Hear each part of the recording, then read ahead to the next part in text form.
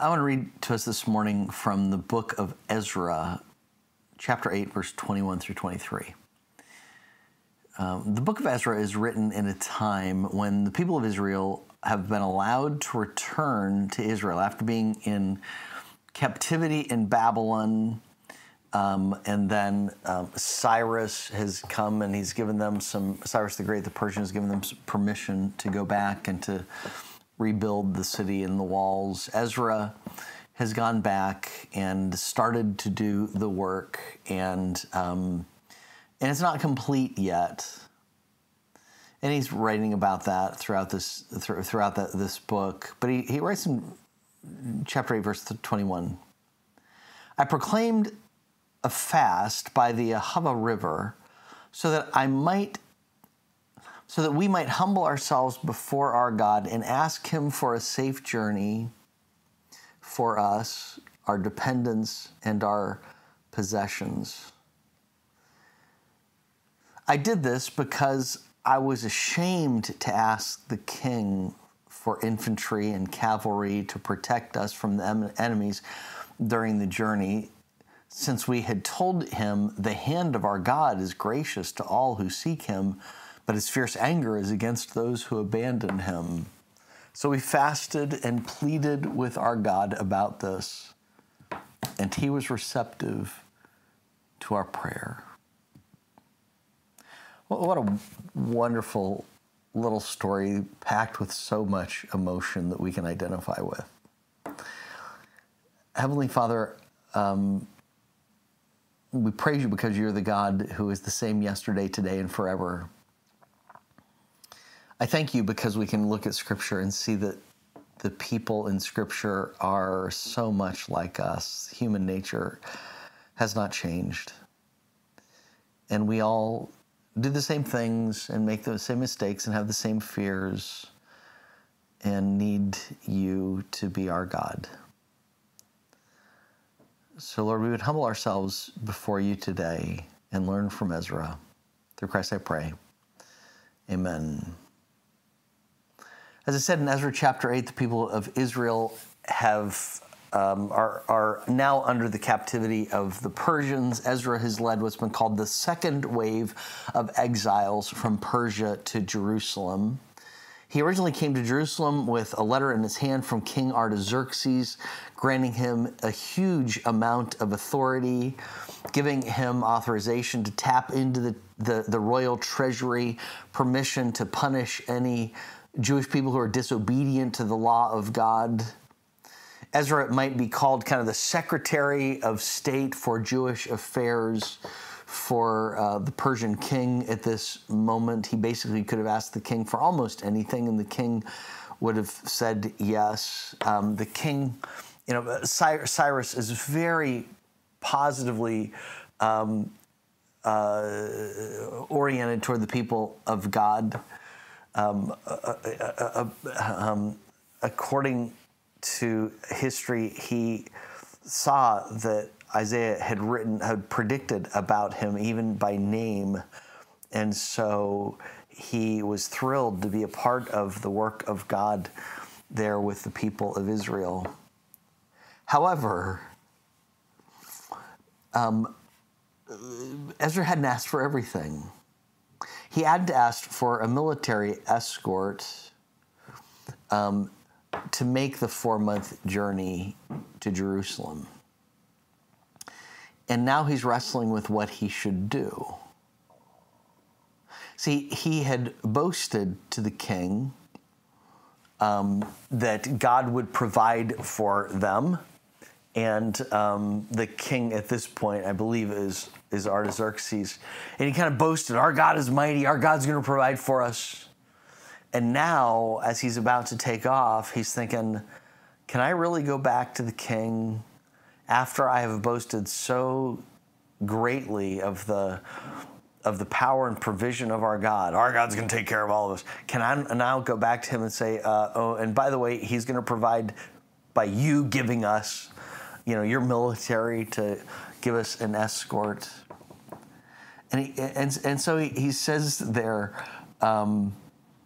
that he called for a fast for the people to humble themselves before God, to ask that God would give them safety on the journey and safety for their little children who are traveling with them, as well as for their possessions, because I was ashamed to ask the king. He just couldn't bring himself to go back to the king and say, oops, maybe God's not going to provide for us. Kind of interesting, this time when Ezra calls for a fast, it's not because he is wanting them to confess sin. So often fasts are called because people to look at themselves and to repent of some obvious sins. Ezra appoints this fast for a simple reason: to humble themselves before God, to appeal for God, as a symbol of submission and humility before God, humbling themselves to say, God, we need you. He calls for a fast to intensify their prayers so that through their prayers, they are that much more focused on their desperation for God. And as a complete expression of dependence, man does not live on bread alone, but everything that comes from God himself.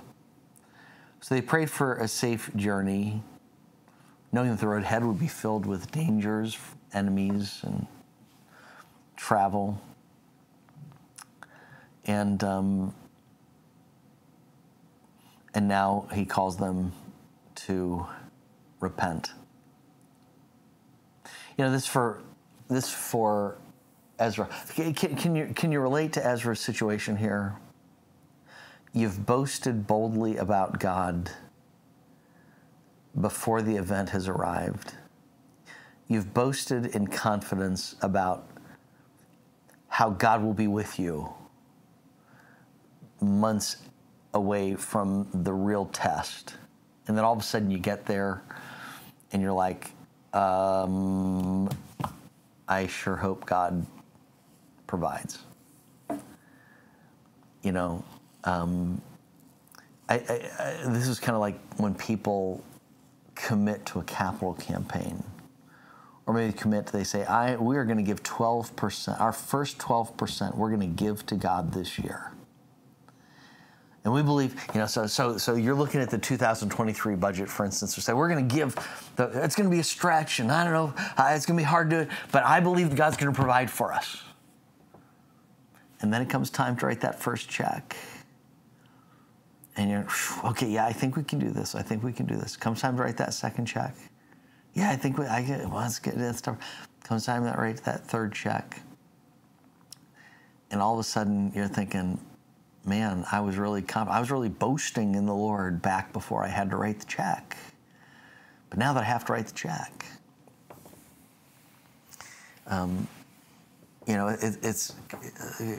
we've made decisions like this as a church before. We believe that it's God's will for us to buy this building or to go into this project. We believe that he's going to do immeasurably more than all we could ever ask or imagine, more than we can see. And it gets really bold until the time of decision comes, the moment of real commitment. It's easy to commit to faith when it's at a distance. But when it gets real, that's when it gets scary. And we start to wonder, should I really have boasted in the Lord? Maybe some of us, I'm only going to marry a Christian. God wants me to stay sexually pure. I'm going to wait until marriage. I'm going to share Jesus with somebody this week. Yep, this week I'm going to share I'm going to invite 5 people to join me in church in the next month and a half.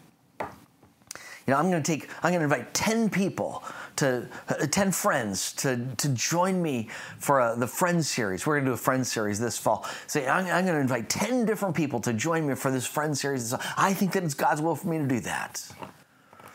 I am going to make a bigger commitment to serve than I've ever made before. And because the commitment is made in the distance, We can make that commitment with great faith. Why? Because we really do believe that God is big enough for that commitment. We really do believe that's the right thing. We really do believe that God is good and will provide. And then the moment comes. And you can't find somebody who's a Christian to date.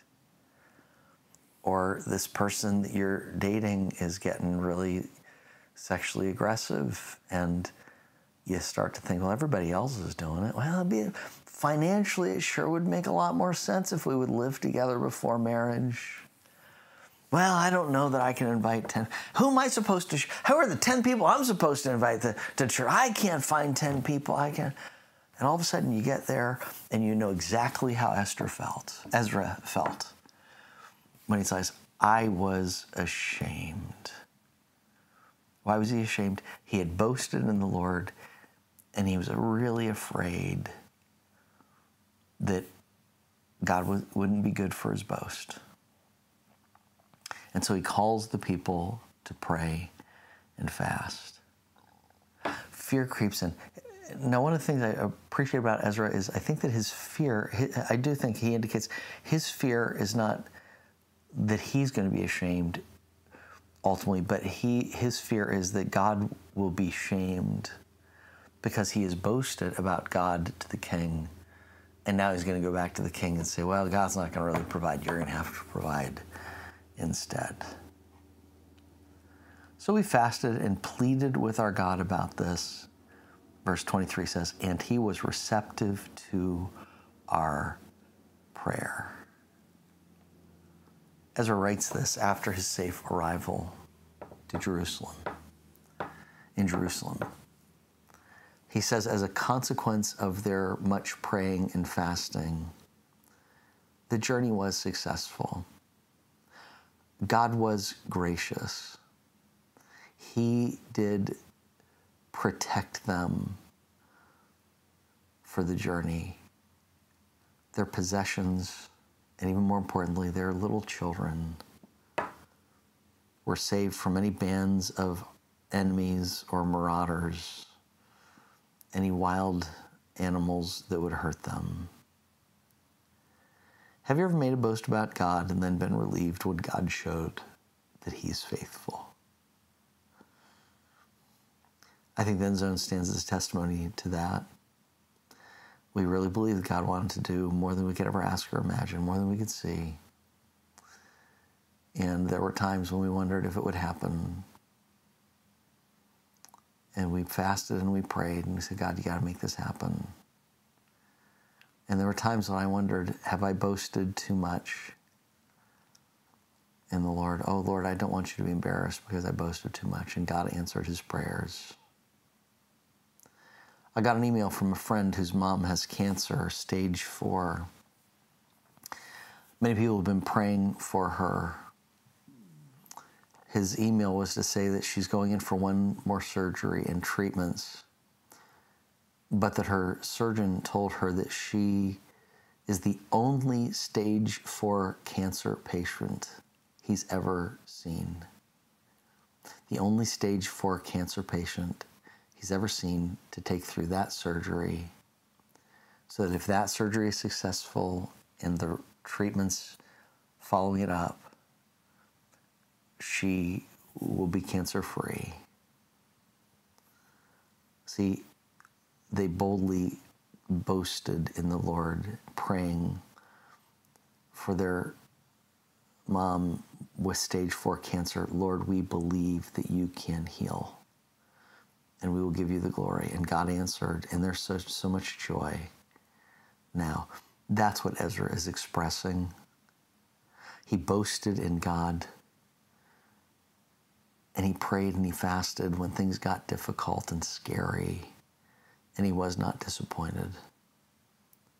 So the Apostle Paul writes in Galatians 6:14, as for me, I will never boast about anything except the cross of our Lord Jesus Christ. The world has been crucified to me through the cross, and I to the world.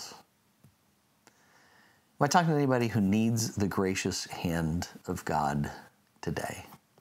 I love that prayer. You know, he had said that the hand of our God is gracious to all who would seek him. Do you boast that God will take care of you, provide for you, do immeasurably more than all you could ever ask or imagine through you?